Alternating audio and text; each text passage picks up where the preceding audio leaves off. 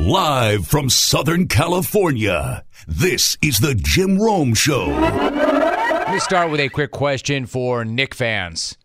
How y'all living today? I ask because your team just got run out of the playoffs in 5 games. And whatever you do, Knick fan, whatever you do not come up in here and tell me you're so happy with how the season went. Yeah, I know. The team exceeded everybody's expectations. I get that. But be real. When you got into the playoffs, you were not thinking, man, it's just so nice to be here. And yes, we're probably going to get bounced by a lower seed, but it's all good because it's all gravy. We're no longer the laughing stock of the association. We're relevant. It doesn't even matter what happens here. Even if we lose, we're still all good. Man, don't bring that around here because you know you weren't thinking that. You were thinking not that we're just here to take part, but we're here to take over. You were thinking we're going to run right through the Hawks, then we're going to handle the Sixers, and then the real season begins. We punch our neighbors, Brooklyn, in the face, and then we focus on the Larry O. Knick fan, you know that's what you were thinking. Don't come in here and try to tell me otherwise. Don't come in here and tell me, man, it was great. We're so far ahead of schedule, it just feels good to be back. No, you got wrecked at Madison Square Garden last night, and the guy doing the wrecking was your new mortal enemy, Trae Young. And you know what? It was awesome. It was beautiful. And I'm not saying that because I hate the Knicks. I don't. I'm not here, and I'm not saying that because I hate the Knicks. I'm here, and I'm saying that because I love Trae Young. I love his game, but even more than that, I love this guy's swagger. I love this guy's attitude. Like, he wants to put on a show in the Garden. He wants to throw on that black hat. He wants to punk you in your own house. And then he wants to let you know about it and rub it in afterwards. Man, and it's an amazing thing to see. This dude is special. He is special. Remember, this is a guy that Knick fans had been riding unmercifully since the first minutes of Game 1. And how did he respond? He responded with one dagger after another. I mean, there was this moment in Game 1. Here is Young, finds his spot. Young on the floater, puts it in. Trae Young with a miraculous shot. Hit that shot and then tell the Garden to be quiet. And that only enraged Knick fans even more. And then the chants continued. When bleep Trae Young didn't work, they tried to take a run at him for his hair. And then one total idiot spit on him in Game 2. And if you thought Trae had forgotten about that, then you don't know this guy. Because at one point last night, he mimicked spitting while talking to some Knick fans and appeared to say, quote, "Are you going to spit on me next?" I mean, like, this dude is ice cold, and I love it. Like, this guy's like, is that all you got? Is that it? And honestly, that pretty much was all the Knicks had. They didn't have another gear once they did get to the postseason. That vaunted defense that looked so good in the regular season was getting torched by Trae on a nightly basis. And then they tried to get into his head with stuff like Julius Randle tossing the ball at him, Nerlens Noel giving Trae a shoulder bump on the way off the court at halftime last night, like that was going to do anything at all. There's Trae Young, and that is the end of the first half. And there are some words between the Knicks and the Hawks. Reggie Bullock again and Trae Young having words in conversation. Had to be separated now. Noel. It appeared that Young was pushed slightly from behind by Randle. As far as I'm concerned, again, so much in that moment. Like, there's so much to pull out of that moment at halftime. There was Noel trying to do that casual shoulder chip as they passed each other. Like, really slick, Nerlens. Because nobody's going to notice a 6'11" dude trying to shoulder somebody about a foot shorter. Nobody was going to see that, right? And if you thought that was going to somehow bother Trae, again, you don't know Trae. It didn't. You think this guy gives a bleep about any of that? Hell no. But his teammate Solomon Hill did, and he was not having any of that crap. And he hit Noel with a shoulder of his own, and then the two of them got into it. But the worst part about that from a Knicks standpoint is, number one, it didn't work. Number two, it showed that they knew they couldn't guard the guy or slow the guy, so they figured they would try to intimidate the guy. And that didn't work either. You know what that was? That was actually like this perfect illustration of what Clint Capella was saying earlier in the week about how the Knicks really are. Push our guys around and talk, but we can do that too. And we showed them as soon as they came back here that we can push guys around too. We can talk shit as well. So what you gonna do about it? And we can get a win with it. So what you gonna do about it? So we can do that too, and we can get a win. So what you gonna do about that? What would the Knicks do about that? Answer, nothing. Because they weren't in Trey's head. He was in theirs and their fans. I mean, it got so bad in the fourth quarter, Spike Lee bailed with 3 minutes to go. It's like a victory cigar for Atlanta. Send the Knicks packing, and then the ultimate Knicks fan with them before that game's even over. But the best moment of all, the finest moment of the entire series, came with less than a minute to go in the game. The remaining Knicks fans were admitting defeat, saluting their team, and applauding them for their good effort this season. Most opposing teams at that point would just dribble out the shot clock, hand the ball to the ref, pass it around, maybe see if they can get a guy who didn't score much to get a look at the bucket. But not Trae Young. No, not Trae Young. My man, that's just not his deal. This is his deal. And here comes the standing ovation in appreciation of the Knicks season. As Young fires from way downtown and takes a bound. Not appreciated. It should be added. Oh, I appreciated it. You can add that. That was incredible. Rayford Trae Young. Legend. Cold as hell. Nasty as hell. And one of the best things ever. Knicks fans had given up. They were trying to acknowledge and salute their players and thank them for a nice run. And this guy's all out here knocking in three-point balls from 30 feet out with a double-digit lead and less than a minute to go, and then he took a bow and he waved to the fans. Man, you want to talk about a finishing move. You want to talk about a feel-good moment to celebrate your team. How about you ram another dagger in their eye and then dump some salt on that wound? Like, I cannot stress this enough. They're on their feet, saluting their fans, and this dude is knocking in a three ball from 30 feet out and then bowing to the crowd. You want to talk about stomping on a team and their fan base when they're down? That was an incredible moment. An incredible NBA moment. No. That was an incredible sports moment. And that was not a superstar being born. That was a super villain being born. And I love it. That's exactly what this game needs. A guy who is an elite player, an elite competitor, and a showman. And the fact that he went into the Garden in his very first playoff series ever against the allegedly most hostile fans in the game and cracked them over the head with it is incredible. And again, Knick fan, don't you come in here and get this twisted. I'm not here to hate you. I'm here to love that guy. Knicks fan, you tried everything. You tried your bleep Trae Young chant. You tried making fun of his lettuce. You tried to spit on him. And your team tried getting into his head, and none of it worked. Instead, Trae gets the last laugh and the final bow. This guy's so good. I mean, he is special. And he knew exactly where he was and exactly what he was taking that bow for. I know where we are. I know it's a bunch of shows around this city, and I know what they do when the show is over, so that's pretty much what it was. My man, he is the ultimate competitor, the ultimate showman, utterly fearless. So honor this dude, celebrate this dude, and protect this dude at all costs because he is already a bleeping legend.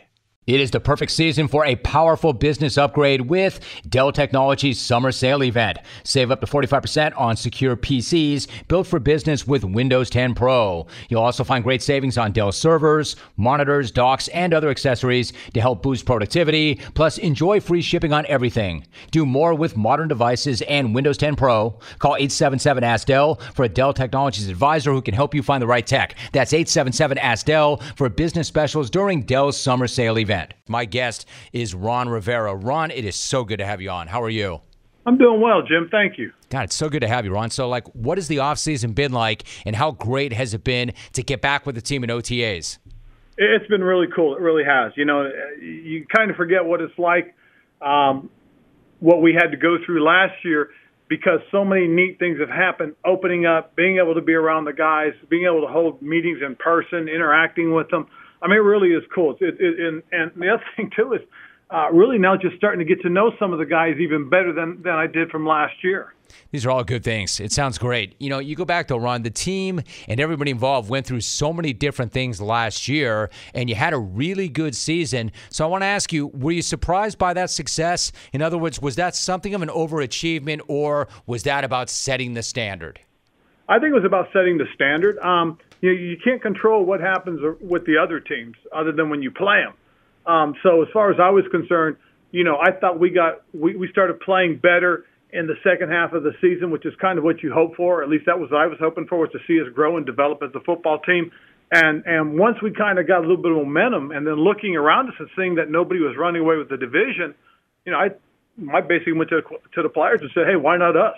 So let's focus in. And that's what the guys did. They said, why not us? And went after it. Why not us? Ron Rivera, the head coach of the Washington football team, is joining us.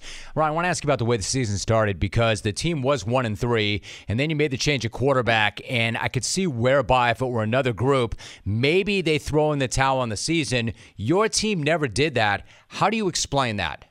Well, I think the big thing, Jim, is the guys were playing well enough to win, and I think someone felt that, hey, if we could do some things a little bit differently, if something positive could happen, it would really kind of help this momentum that we needed.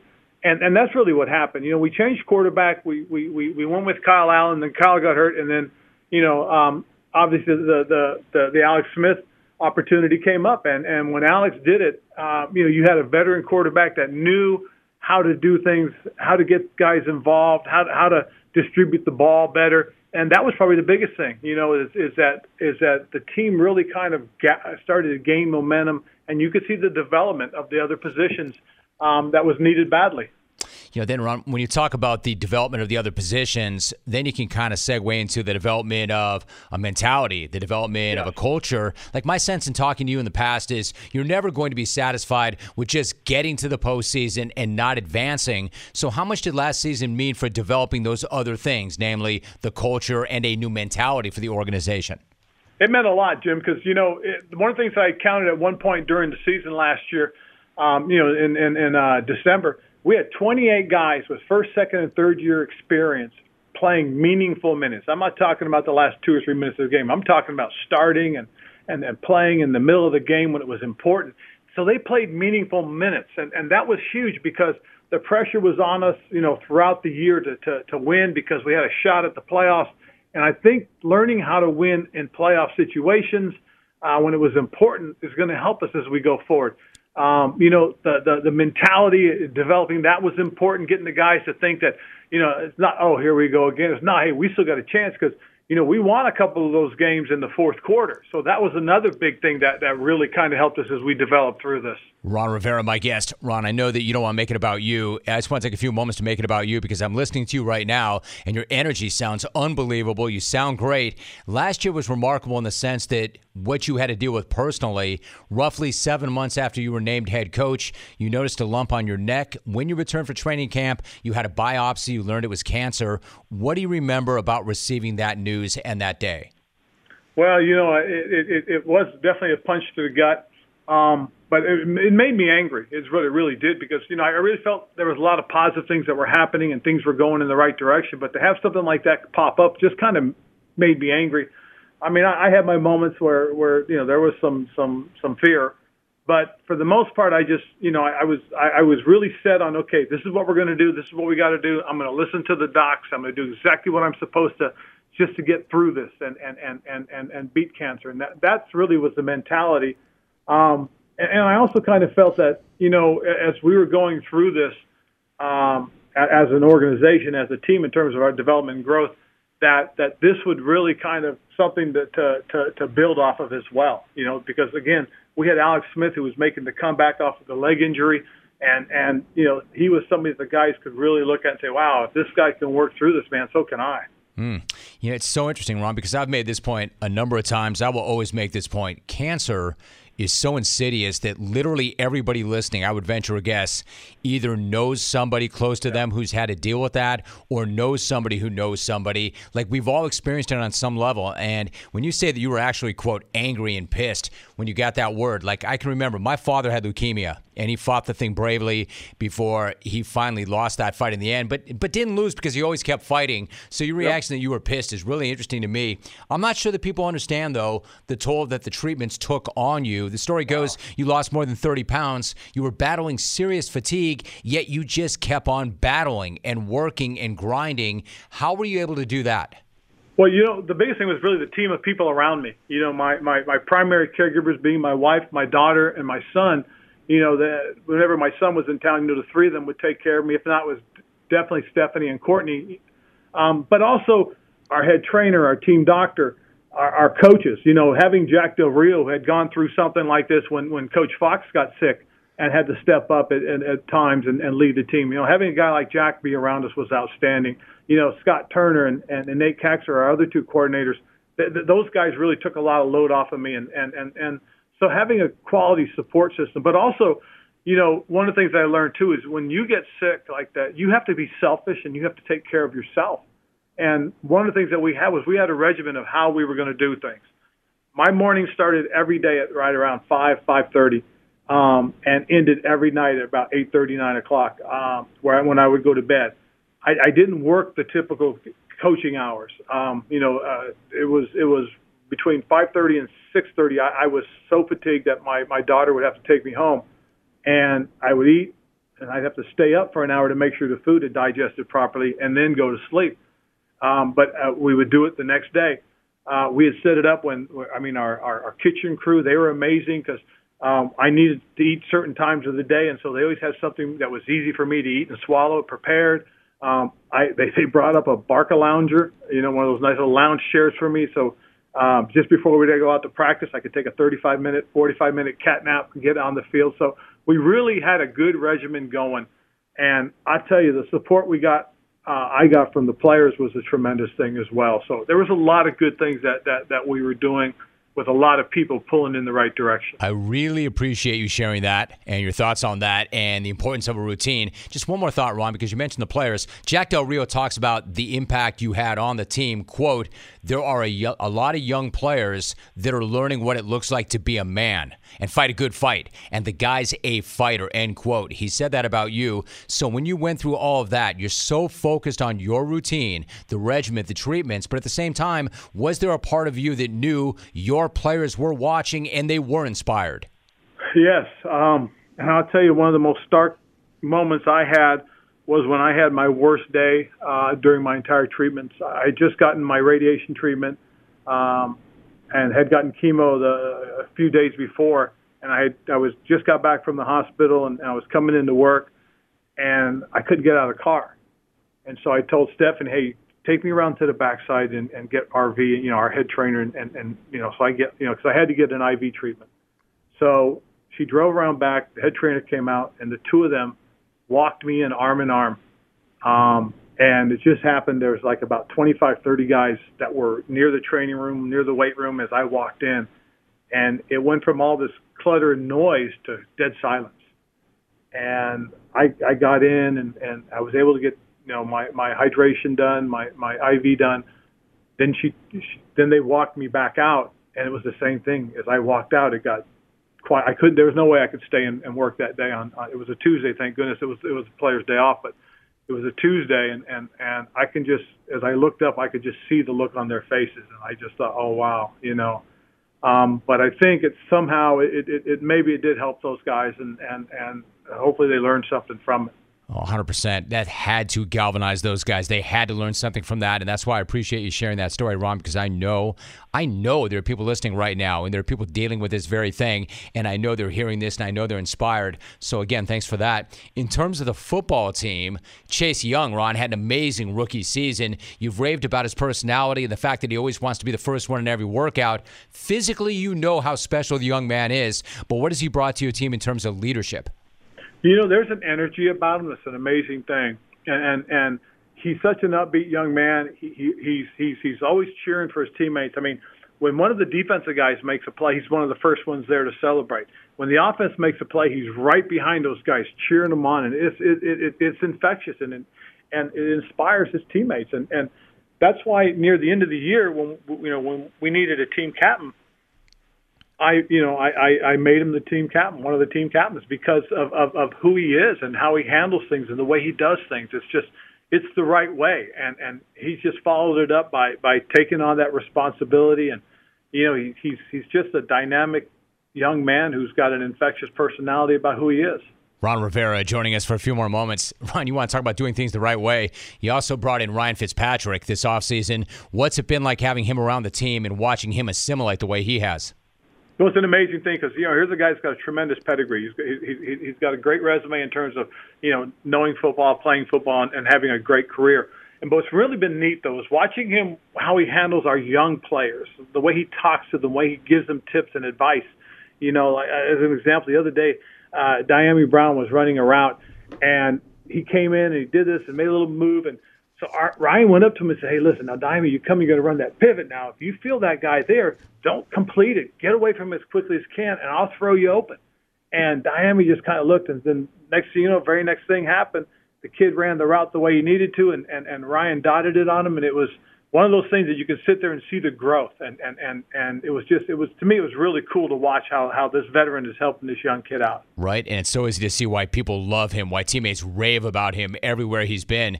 Before I let you go, Ron, let me ask you also about Terry McLaurin. I had him on the show a few months back. Could not be more impressed with him, both in terms of his game and in terms of his maturity and toughness. How important is he to your team, both on and off the field? Oh, he's a heck of a young man. He really is. I mean, he's the kind of guy you want on your team. He's the kind of guy that you want on the football field. And, it was important for us to go out and do the things that we did in free agency. And, bringing in Curtis, I think really has helped us because, he and Curtis Samuels played together at Ohio State. They're very close, but they're guys that can complement each other because of their speed and their athleticism. And so it's very important that we did what we did because, again, we've got to be able to take advantage of Terry's abilities and create more opportunities for him to get the ball in his hands. And that's one of the things that bringing in a guy like Curtis, drafting the guys that we did, having the type of offensive players around these guys is going to be important to us as we develop and grow as a football team. Right. And then, Ron, one last thought. You've had so many amazing players that you've, played alongside but coached. Two of your former players, guys that I really, really like talking to over the years, Greg Olsen and Thomas Davis, both announced their retirements this offseason. Can I maybe get a thought from you about each of them and what made them so special? Wow, it's an amazing thing to be able to coach and play with some of the guys I have and guys that that have had the types of careers that merit Hall of Fame consideration. Greg Olsen is really the ultimate pro. He's a very cerebral football player, understands the game and plays it the way that it needs to be played. And really does deserve a lot of accolades. But more importantly, he's a heck of a man. He really is. He has started this foundation. He's got a son who right now is going through a very difficult time. He basically needs a heart transplant, and Greg has been one of the leading fundraisers for the Children's Hospital in Charlotte. Thomas Davis was really the emotional heart and soul of the teams that we had in Carolina, especially the Super Bowl team. He really was. I mean, he's a great football player, tremendous football player, an even better young man. But he really was. He was the guy that was the heart and soul of who we were, and just again, as I said, being able to coach guys like that has been just one of the blessings of my career. So then finally, when you mention your playing career, I'm really curious, Ron. You were always the guy. People always look to you. You were the guy who was the emotional leader. You had that strength. You were such a great player. But when you look at and think about the guys that you played alongside, if I had to ask you to name one or two guys who had that same heart and soul mentality, guys that you loved going to battle with, guys that you really admired, who comes to mind? Wow. There's so many names that did come to mind, but one of my all-time favorite, and you got really the guy that's responsible for me getting into the NFL as a coach, is Walter Payton. That was an amazing thing to be a teammate of his and to be around him, but he was an inspirational man.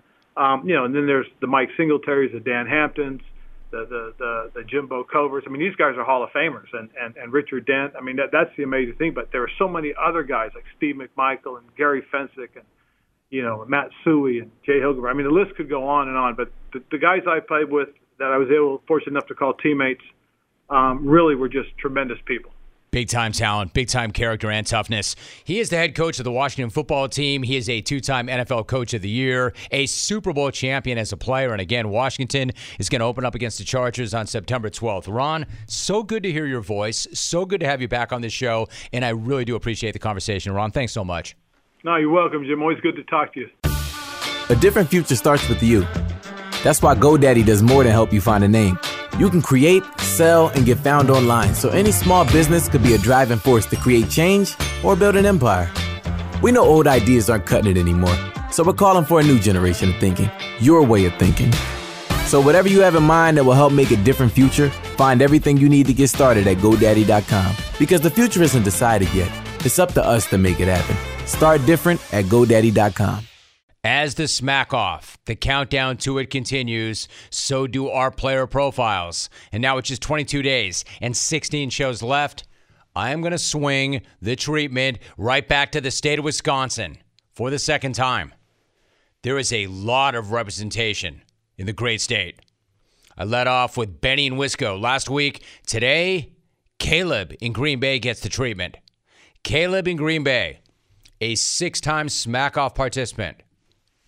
He's got 2 third-place finishes on the stat sheet. A guy who I've been championing for years as this generation's Terrence and Sierra Madre, a.k.a. the best to never win one. Sidebar, Terrence, you're welcome to participate, my man. I don't know what your smack level is like. I don't know the last time you actually heard the program.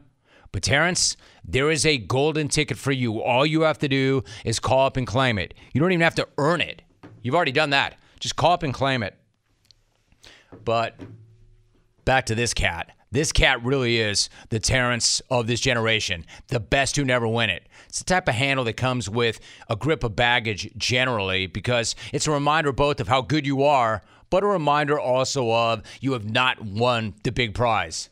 And with each passing year, it becomes a bigger question mark as to whether or not it's going to happen, right? So now we're getting to that point where Benny and Wisco and Rick and Buffalo might start to take issue with it and take additional flack. Because these dudes are right there every single year. They're right there every single year. And in some cases, I might say it's not a question of if, but a matter of when. But you wonder, right? If the BIC's not going anywhere and left's not going anywhere and these guys are playing the game at the same time, are they going to get theirs? Will Caleb get theirs? Now, there's also an argument to be made that you can be great without ever having won one of these things. You know that whole thing about sports? Yeah, you can't be great unless you have a strap. You can't be great unless you have a ring. It's not true. I mean, would anybody say Charles Barkley is not great? He has no ring.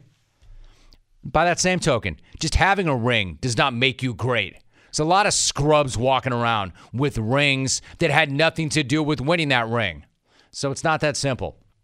I'm going to say with Caleb, he hasn't won yet, but you can't say he's not a great caller because he is. He's smart. He's funny as hell. He's got a lot going for him. Unfortunately, last year at Smack Off 26, one of those things that he had going for him was not his phone. It wasn't smart because it sucked a lot of the funny out of the call. Like, of the 5 minutes that he did last year, I'm only able to salvage maybe 40% or 40 decent seconds from playback. But you can hear the potential as Caleb threw it all the way back to the JRIB days. Welcome. What is up? Thank you for tuning into the program. I've got a tremendous Friday call for you. My name is Caleb in Green Bay, and here is what I am burning on. Anybody can write a Mike and Indy call. All you need is a dictionary, a pair of scissors, and a baseball cap. Just cut out a few random words, toss them in, swish them around for a few seconds, and voila. My call last year was so radioactive, Aaron Rodgers took a rhinoceros to the pharmacy. My call last year was so bedazzled, Jason La Canfora played Monopoly at a birthday party. Mike, nobody understands what the hell you're talking about. Hey, Matt and Van, I love that line about there being 200 countries in the world and 180 of them are free. I liked it better when you said it 2 years ago. Who steals lines from themselves? What do you do when you cash your paycheck? Put a gun to your head? Call yourself and demand a ransom? All right, I want to thank you for tuning into the show. Around the Horn is next. I will see you on Monday. I am out. All right, so really too bad that he was on a horrible line because that could have been a classic. Instead, he ends up number 10, barely hitting the board. Now, Caleb is not afraid to take some risks and try different things. He once called as Rick in Buffalo the camp counselor. He had his mom appear in a smack-off. He RSVP'd as Buffalo Bill from the Silence of Lambs. Oh, that's what I'm talking about. Some mood music for the defending champ. Now he's feeling it. Then Left takes off his suit. And no, not his new David August thread. I'm talking about his custom Jim Rome suit that he got straight out of Buffalo Bill's basement. He puts on a little lipstick, maybe some mascara, sensually grabs the microphone, stares at Alvin DeLauro and says, "Would you rack me? I'd rack me. I'd rack me hard. I'd rack me so hard." So there was also the time where he pretended to host a radio show while he was on my radio show. And, of course, his smack-off call where he flashed back and made a call that you would hear in 1995. I would never miss the first annual Great American Smack-Off. I knew that 1995 was going to be all that and a bag of chips, so I'm going to hit this competition harder than Natron means business up the middle on first and goal. Let's get after it, Jim. You know why I take a lot of scuds?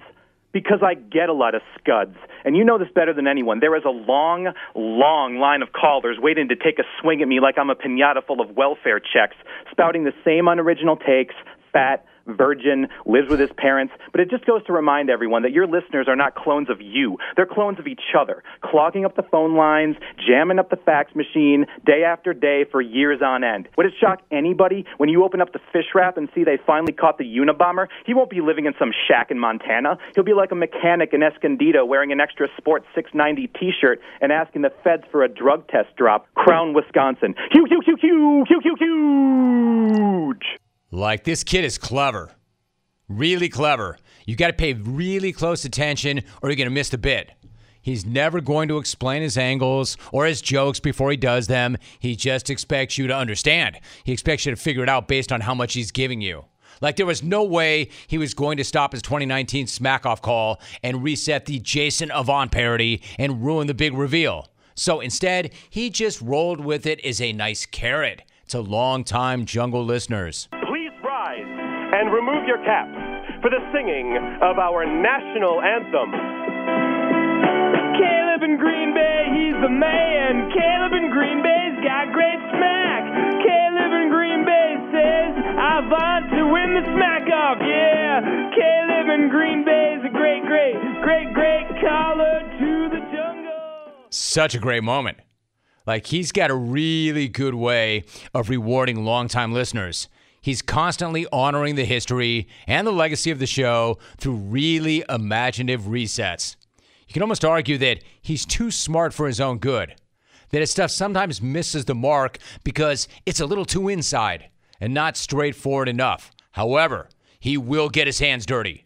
and he will go for the classic smack just like everybody else. Don't believe me? Ask my guy Rick in Buffalo. Rick, you said yesterday you wanted to start a charity drive to get my stomach stapled, but at least I can do something about my physical deformity. I was going to start a GoFundMe to fix yours, but I don't know how much stilts go for these days. But I guess at least we know why his voice is so chalky. It's because he eats handfuls of Flintstones vitamins to try to catch up to his students. And this is all irrespective of his garbage phone calls. Rome, think of it this way. Of all the brilliant callers you've had in the past, Aya Frady, Doc Mike, Sean, Brad, Josh in Detroit, I mean, not only the greats, but the ones the greats aspire to be.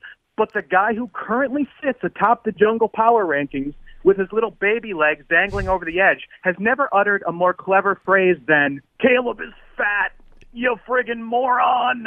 I can't comprehend how this guy is so popular, Jim. I will never understand it. Listen, I don't want to say that Caleb has the misfortune of coming along at the same time as Brad and Lef, or the misfortune of saying he's just the right guy at the wrong time, in the wrong era. You know, the era where two guys have evenly split the last 6 titles. I really don't want to say that because I really do believe that Caleb's got the game to beat anybody and everybody. It's me. It's me. It's that K-A-L-E-B.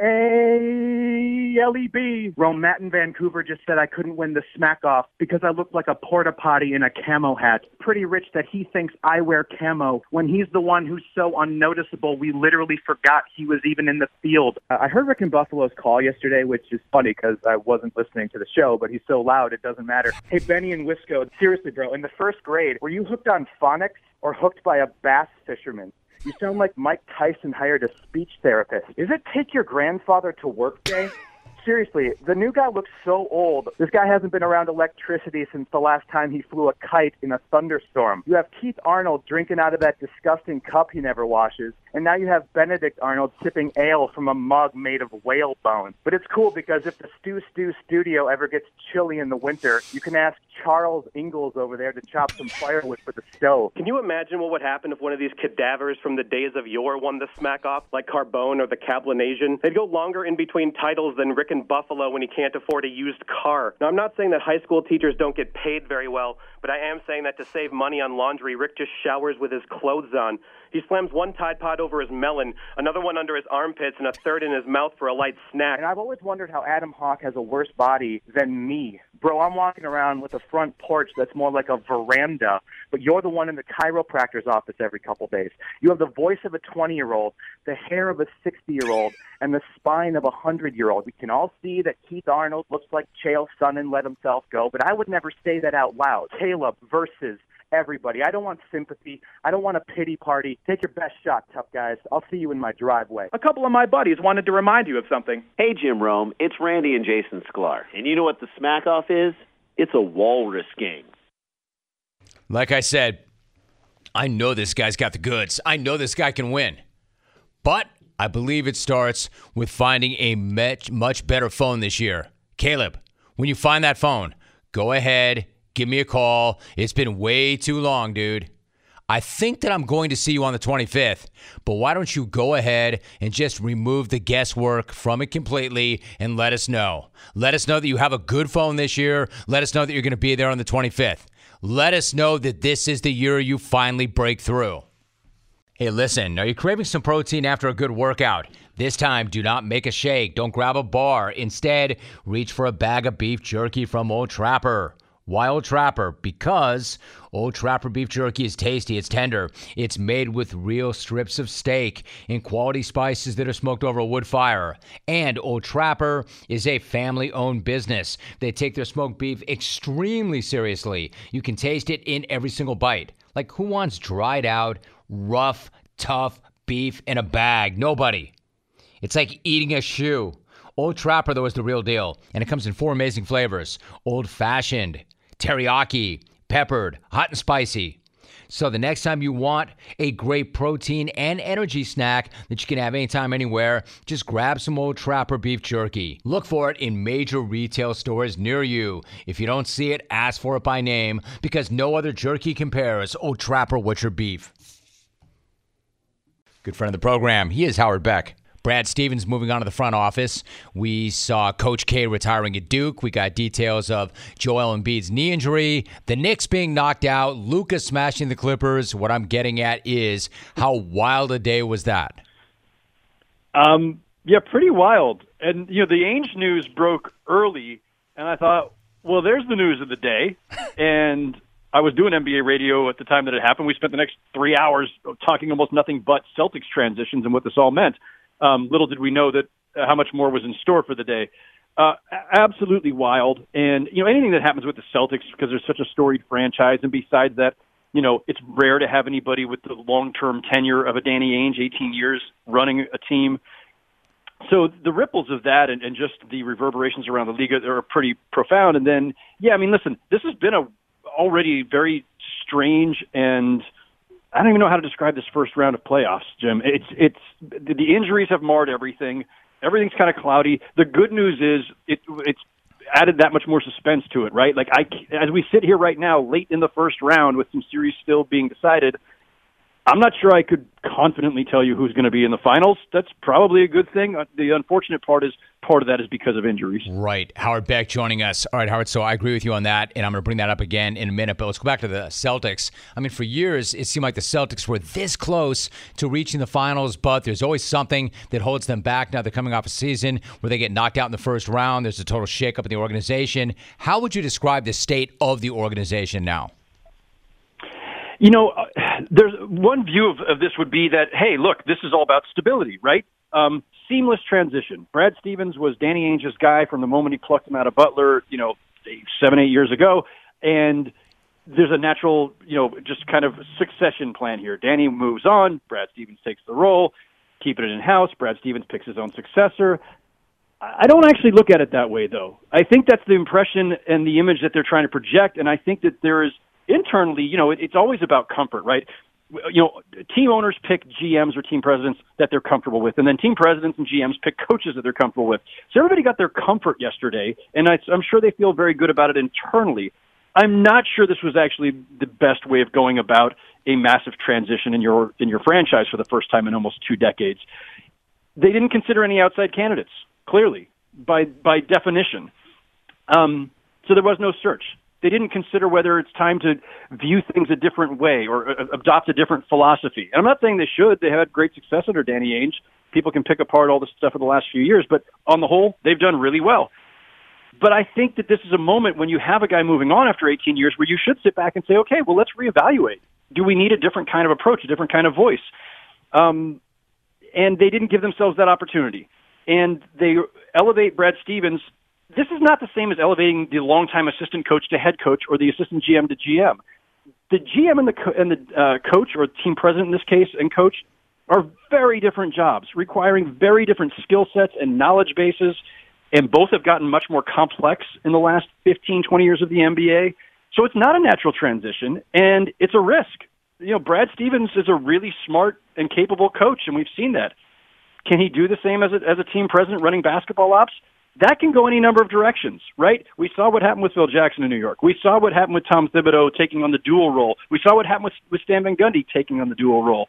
These are not necessarily overlapping positions, nor should they be. And Brad Stevens is not going to do the dual thing, so that's good. But I don't know that you can confidently say that he's the best guy for that job. And let me just end it on this note, Jim, if I may. This is a league where there is still vast disparity in front offices in terms of black representation. There are very few black team presidents and GMs, and the Celtics didn't even consider it, and there are some good candidates out there, and I don't think that should go unchecked in all of this. I think this is all fair. I think this is all reasonable. And I agree with you. Howard Beck is joining us. All right, Howard, so what about the show that Trae Young put on in the Garden last night? What do you make of how he showed up in the series overall and then how he punctuated and ended that thing last night? The interesting thing about, high draft picks, right? Top 3, top 5 usually. The guys who come in and there's something special, right? They either jump higher than everybody or they shoot better than everybody. The ones that really catch our eyes in the draft, and there's always an excitement.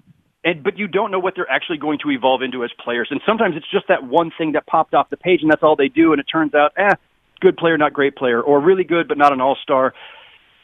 Trae Young, I think, has now shown definitively, because it happened in the postseason, where I think it matters more. It's more meaningful. He has shown definitively that he is a star. He is absolutely a star, and with upside still to come. It's not just his shooting, which has been spectacular, and he's now among the handful of guys who, when he goes and goes for the deep three, you're just assuming it's going in. Like he's getting up there with Lillard and Curry in that regard. And his passing was already next level when he got to the league, and we've seen some of that too. And we've seen him find a better balance in his game.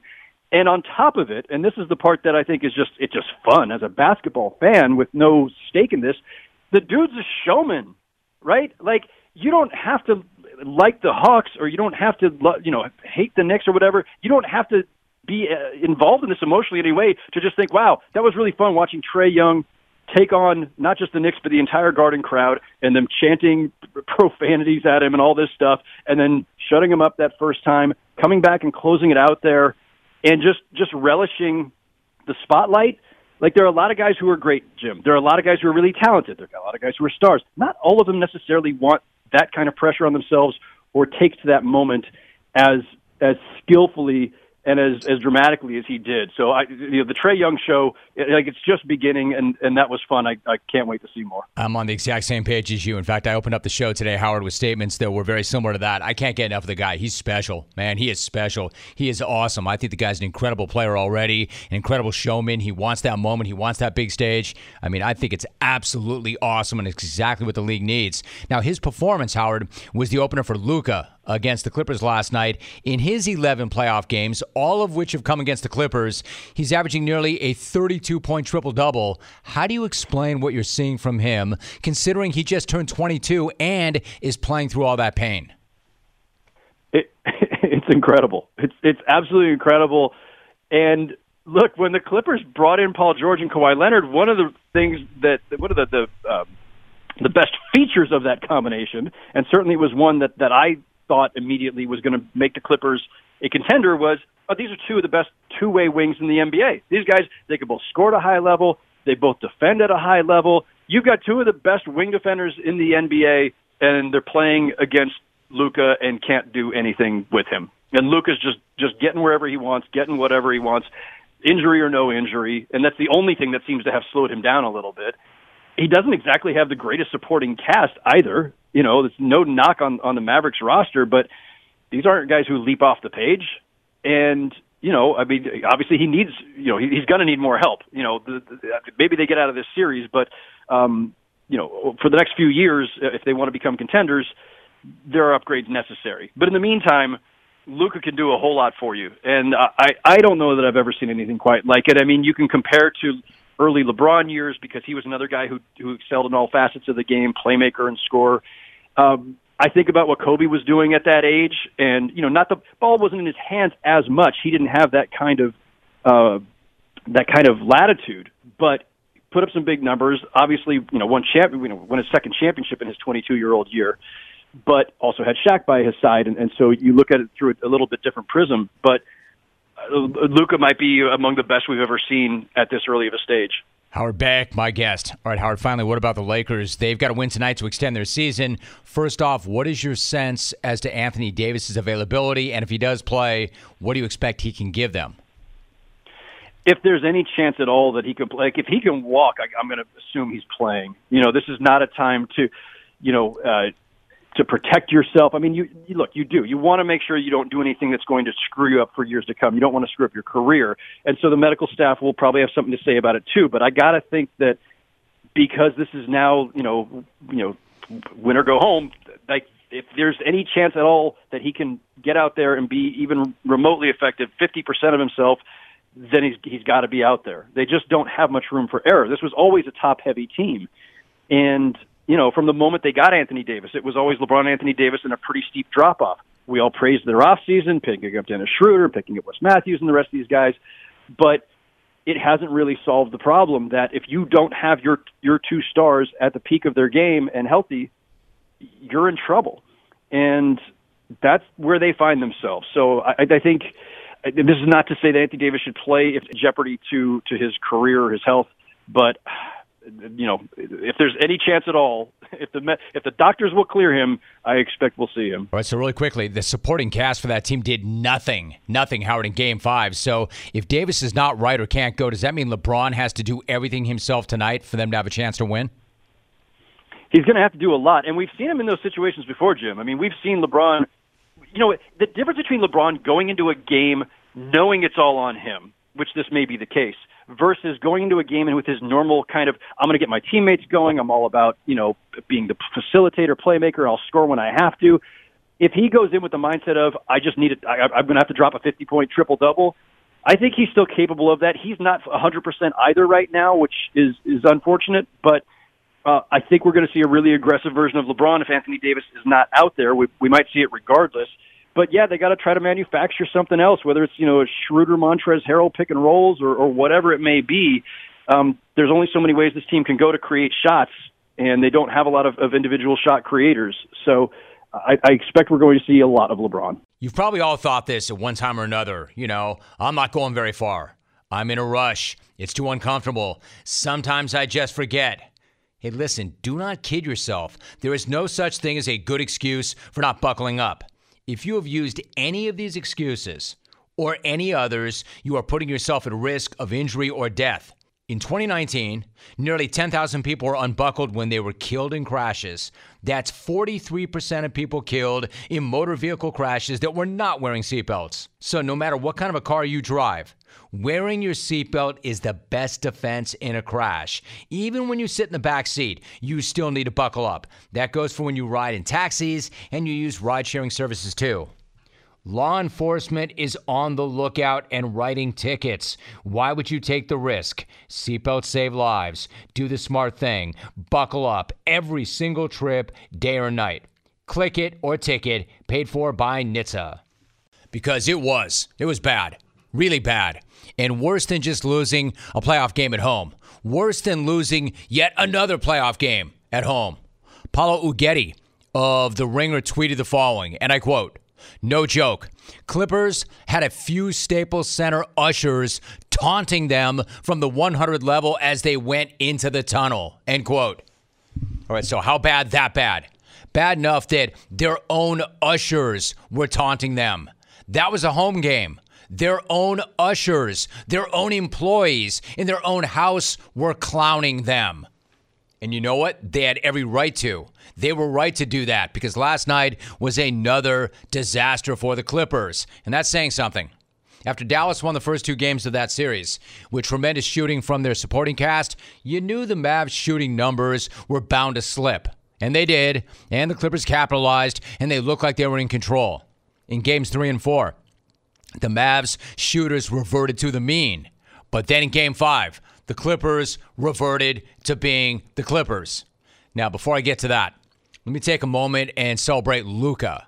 Luka went off.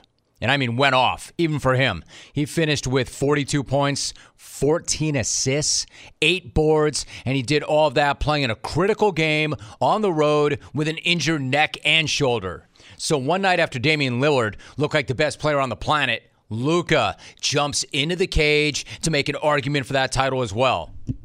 He's now been in 11 playoff games in his career and has scored 40-plus in 4 of those games. And it's not just the productivity or the production. It's the domination. He controls entire games literally all by himself. He scored or assisted on 31 of the Mavs' 37 made buckets, which is just stupidity. He controls the game. He talks junk. He lets you know that he is the best player on the floor. And really, who's going to argue with him at this point? I mean, this guy's out there with a 2-time Finals MVP and a perennial MVP candidate, and he's so much more impactful than both of them. The Clippers have 2 of the best defenders in the sport, and there's still not a damn thing they can do to stop this guy. Luka hit 4 of 5 shots with Paul George on him. Kawhi Leonard tried to slow him down, and that didn't work either. By the end of the third quarter, he'd already put 40 on 8 different Clippers. This is how good this guy is. But even despite that, the Clippers chipped away at the Mavs' double-digit lead in the fourth quarter. They even had it down to 1 with 39.5 seconds left. And they forced a Mavs turnover, and then this happened. Picked up by Terrence Mann. They can take a lead right here. Up and off, and Batum can't get the ball. Picked up by Hardaway. Cradles it like a baby. 8.8 to go. Incredible sequence of events right there. Holy crap. If that does not sum up the Clippers right now, I don't know what does. They had a chance to take the lead, and they melt down again, just like they always do when it matters most. I mean, that game was right there for the taking, and instead, they pretty much just give it away. For reasons that, well, frankly, I can't explain other than to say they're the Clippers. These types of things happen to the Clippers. It's who they are. It's what they do. It's where they live. They could have ripped that thing, and it's almost like they chose not to, right? Like it was a choice. In that moment, it was easier to score than not to score. And yet somehow they managed not to score. And they still had a chance to tie it and send the game into OT. But Kawhi's shot was, well, let's just say he got a shot off. That's about the best thing that could be said about that shot. Here's Kawhi. It's a 3. Missed it right there. Defense by Finney-Smith. Whistle blows. Foul 4.4. Too quick? Yeah, too quick right here. Great defense. And once again, the unsung hero, I believe, for Dallas, Finney-Smith. I mean, contested, got in Kawhi Leonard's space, didn't go for the ball fake, forced him into a tough, off-balance three-point shot. Since we're talking about a two-time NBA Finals MVP, why don't we talk about that final shot? Because that final shot was, how do I say this? Not good. Not good. Not good at all. Below not good. Kawhi had Dorian Finney-Smith locking him up. And I'm no basketball wizard, but it seems to me Kawhi didn't even set his feet. That did not feel like a superstar in a clutch situation. That felt like some scrub off the bench in a clutch situation. Get the ball, don't set your feet, and just throw it in the general direction of the basket and just hope it goes in. No wonder Rajon Rondo gave him that look that went viral. I know they're not done. Not yet, anyway. So I'm not going to throw dirt on them. Not yet, anyway. I just don't want to wait until the end of another implosion to pose this question. And I know it's going to sound like a hot take, and I know it's going to sound sacrilegious, but I think it's a legitimate question. Do Kawhi Leonard and Paul George fit together as teammates? Do they work together as teammates? Does it work? Like, I know it sounds crazy. I can't believe I'm even saying this, but if they lose that series, do you have to ask yourself, hey, man, is this the right thing? Or should we break these two up? Because right now I'm pretty clear that they're not making the guys around them better. Right now, they're not even making each other better. And they sure as hell don't show up when the team needs it most from both of them. You know, nothing ever lives up to the hype, right? Well, especially these two dudes together here in L.A. I don't know that I've ever seen a team able to blow leads the way this version of the Clippers can blow leads.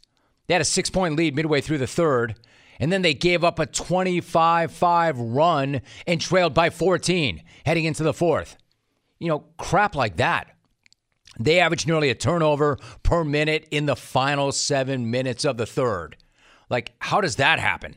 How is that even mathematically possible? What I'm saying is Choke City makes Lob City seem clutch. And it's not like the Lob City guys were the mid-90s Bulls when it came to closing out a series. If you've got two MVP candidates on the same roster, you should not be choking away 3-1 series leads. You should not be on the verge of getting eliminated in the first round. Not when you're a bona fide championship contender. You know, I don't know. Maybe Kawhi isn't exactly who we thought he was. Maybe he's not the guy that he was when the Raptors won it all. Maybe he's not the guy who just shows up in your town and guarantees you win an NBA championship. Maybe this guy actually needs somebody like Kyle Lowry to make him better. Because the fact is right now, Kawhi is not making guys around him better, nor more confident. Ty Lue, the coach, is charged with keeping this thing together. He says, we're good, we're confident, it's fine. I think we're fine. We'll see in 2 days, but like I said, everybody talks about in the locker room, we're good. Yeah, I don't know about that. Like, I like Ty, and he sure as hell knows a lot more about his team than I would ever know. But from where I'm sitting, things don't seem like they're fine at all. Your crew does not seem like it's good either. Not when you blow one golden opportunity after another, and not when your own ushers are clowning you. Now you've got to go on the road again to keep your season alive again. And even if you do that, even if you win Game 6 and you force a Game 7, you're still not fine and you're still not good. Because there are always these fundamental problems with this crew that show up at the worst times imaginable on the biggest stage, and it happens all the time. But, turn up, love you guys, awesome. Turn up, love you guys, awesome. 1, 2, 3, Cancun. And frankly, Dorian Finney-Smith, my man, defended the bleep out of that possession. I'm shooting, the side of the ball in the gym. And Rondo, man, you think Rondo was upset after that Kawhi shot? Pandemic had to be like, pass the damn ball. I would have at least hit the side of the backboard. George, way off. It's the side of the backboard. Playoff P's got to be, hey man, at least I hit something. At least I hit the side of the backboard. Dietrich Wise Jr. is my guest. Dietrich, good to have you back. How are you? I'm doing wonderful. How you doing today, Jim? Good, dude. So you and I got caught up back in September after you had your first career TD against the Raiders. So it's been a minute or so. Bring me up to date. What has the offseason been like for you personally? It's just been pretty much just a bunch of getting ready for the season. A lot of working out, staying in shape, staying conditioned, and just having fun with the teammates. Well, there was also, in addition to that whole free agent thing. So you end up signing a 4-year deal with the Patriots. I'm curious, how did you approach free agency? Did you try to enjoy it, or basically was it pretty nerve-wracking? I enjoyed the whole process. It was very new to me, so I kind of just was waiting and listening to all the calls and stuff. And when it came down to it, I chose the Patriots, and I'm happy about that decision. Right, so what about that? I'm sure you had options. When it came down to it, you did choose them.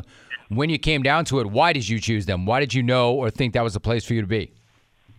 It's the atmosphere here, the culture here, just the mindset that everybody has to win, have fun, and just a family atmosphere that we all create just from the top bottom.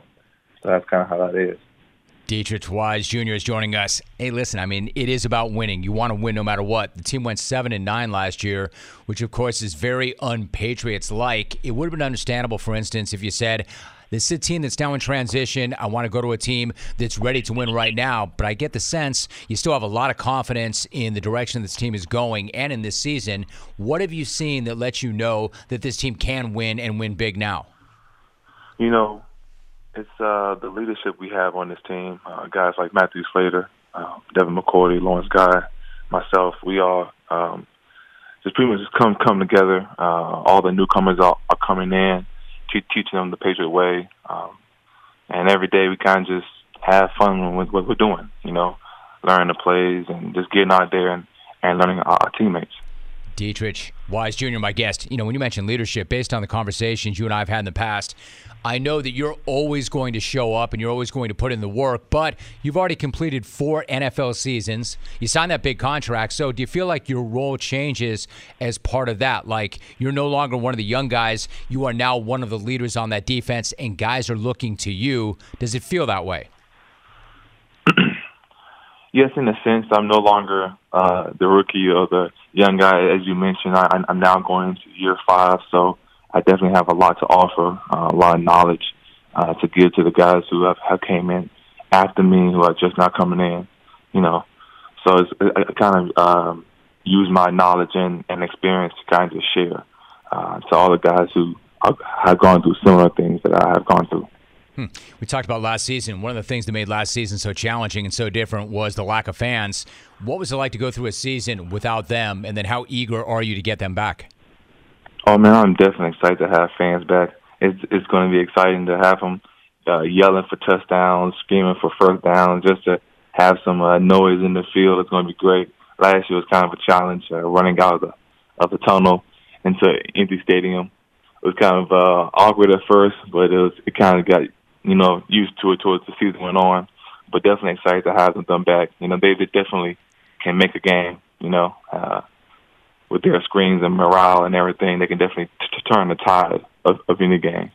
Dietrich Wise Jr., my guest. We talked about the defense. The thing you didn't have last year, in part, Dont'a Hightower. For those who do not know, what does he bring to a defense, and then how do you expect him to bounce back and come back this year? Well, he brings his leadership and experience. He's been in the league for multiple years. He's definitely a voice on this team. So when he comes back, we're definitely excited to have him back and have his playing style and his leadership. The team was so active in free agency, not only with you, but with some others. They re-signed some key players. They bring in some new talent. One of the new additions is your former Arkansas teammate, Hunter Henry. What's he bring to the team and to the offense? Well, Hunter is a very smart player, definitely reliable, and that's definitely what the Patriots look for, smart and reliable players. He has great hands, so looking forward to playing with him this year again. So they're definitely excited when they brought him to the Patriots. Really good player. As long as we're on the offense, let me ask you also about the fact that Cam Newton arrived during the middle of a pandemic and was named the starter and became a captain in a short period of time. I was very personally impressed with all of that. What does that say about him as a player and a leader, that he could step in and accept that role in the middle of a pandemic? He's just doing what Cam does. Cam is a great player, super hard worker, very intelligent. The way he breaks down defenses and understands the integrals of our offense. Now that he has 2 years under his belt here, I'm definitely looking forward to him to shine, as I know he always is. And, of course, the team drafted Mac Jones in the first round. You know that when a team uses a first-round pick on a quarterback, they're going to want to see what he can do at some point, and that could, in fact, start a quarterback controversy. As a team, how do you go about dealing with that? All player personnel stuff goes through Bill, so whatever he decides, we're going to roll with it. What, dude, he's not going to check with you? He's not going to ask your opinion? No, he's not going to ask you to make that choice? No, he's not. You know what I wonder? Like, for instance, as long as we're talking about quarterbacks, I'm curious, what was it like to see your longtime quarterback, Tom Brady, win a Super Bowl? Was that bittersweet? Were you happy for him? Were you pulling for him? How did you approach that? I'm excited for Tom. Definitely excited for his accomplishments, just like everybody asking what do I feel about him leaving. Anybody who leaves the Patriots, I definitely wish them much success. So it's just his time. I wish him much success in the future, and I pray he continues to have his success. You know what's cool? When they leave, it's cool when they come back, and he will in week 4. I know, one day at a time, one thing at a time, one workout at a time, on and on, blah, blah, blah. But how much are you looking forward to that game? And then what kind of reception do you think he'll get from the Patriot fans? I don't know what type of reception he'll get from the fans. I'm not them, but it's definitely going to be interesting to see what all transpired during that game. Just like you said, we're taking one game at a time, 1 week at a time, and when that time comes, we'll definitely be ready to play. You know what we're doing, man? We're doing one question at a time. That's how we're going to do this thing. One question at a time. So I mentioned at the very top, you're hosting the Wise Big Man Camp at the facility in Carrollton, Texas on June 26th. Am I correct in thinking that you've got dudes like Myles Garrett, Taco Charlton, and a number of other pros who are going to be at that camp as well? How is that setting up? It's going well so far. We're getting everything situated. Man, this camp is strictly for the kids between the grades of 7th through 12th grade. We're going to teach fundamentals and techniques from pros who played at multiple levels, at the highest levels. Like you already named 2. We got Dustin State and L.A. Waddle, L.J. Collier, and my 2 brothers, Daniel Simon Wise, myself, and many more coaches to come who coach around techniques, fundamentals, and also the mindset of playing football on and off the field. And, we're going to just have the big man offense and defensive line. We're going to go through, the run, the pass skill, and we're going to have a great time. It's going to be high and energetic. There's going to be food there, Definitely thankful for our sponsors, PFE, BSN, and Whataburger. Definitely thank you for them, and it's going to be awesome. Good for you. You know, you mentioned mindset. I'm kind of curious. Like, I've got a teenage son, and he plays high school baseball. We talk mindset. Different world now, right? Different world, Definitely. Lots of distractions. Like, when you work with these kids now, how is their mindset compared to, for instance, your mindset when you were coming up? Is it pretty similar, or is it different? Similar to an extent. I never had to face COVID, so I know that's something that's probably on their minds. I know a lot of kids want to go to the next level, whether it's college or pro or whatever it is. I know that's on their mind. School is on every kid's mind, and then also being ready and prepared to play. And we have this coach named Coach Craig. He owns this program called CCK. That's his initials, and what he's going to help out is pretty much just teaching the guys and helping the guys develop the mindset, a successful mindset. Because if you can have successful thoughts, then you can portray successful actions, and just being able to balance school life, balance football life, and then balance your personal life.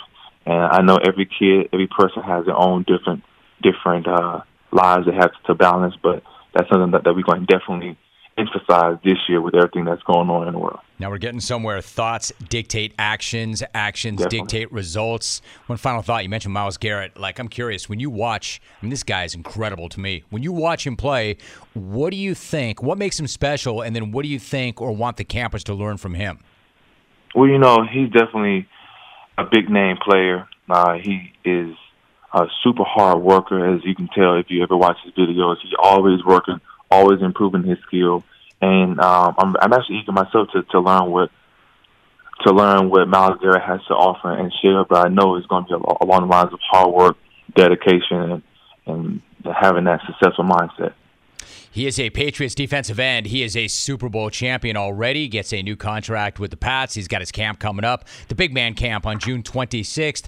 Dietrich Wise Jr., my guest. Dietrich, great to get caught up, man. Have a great time at the camp, and hopefully you and I can chop it up again soon. Most definitely, man. Thank you again for having me. Good night now.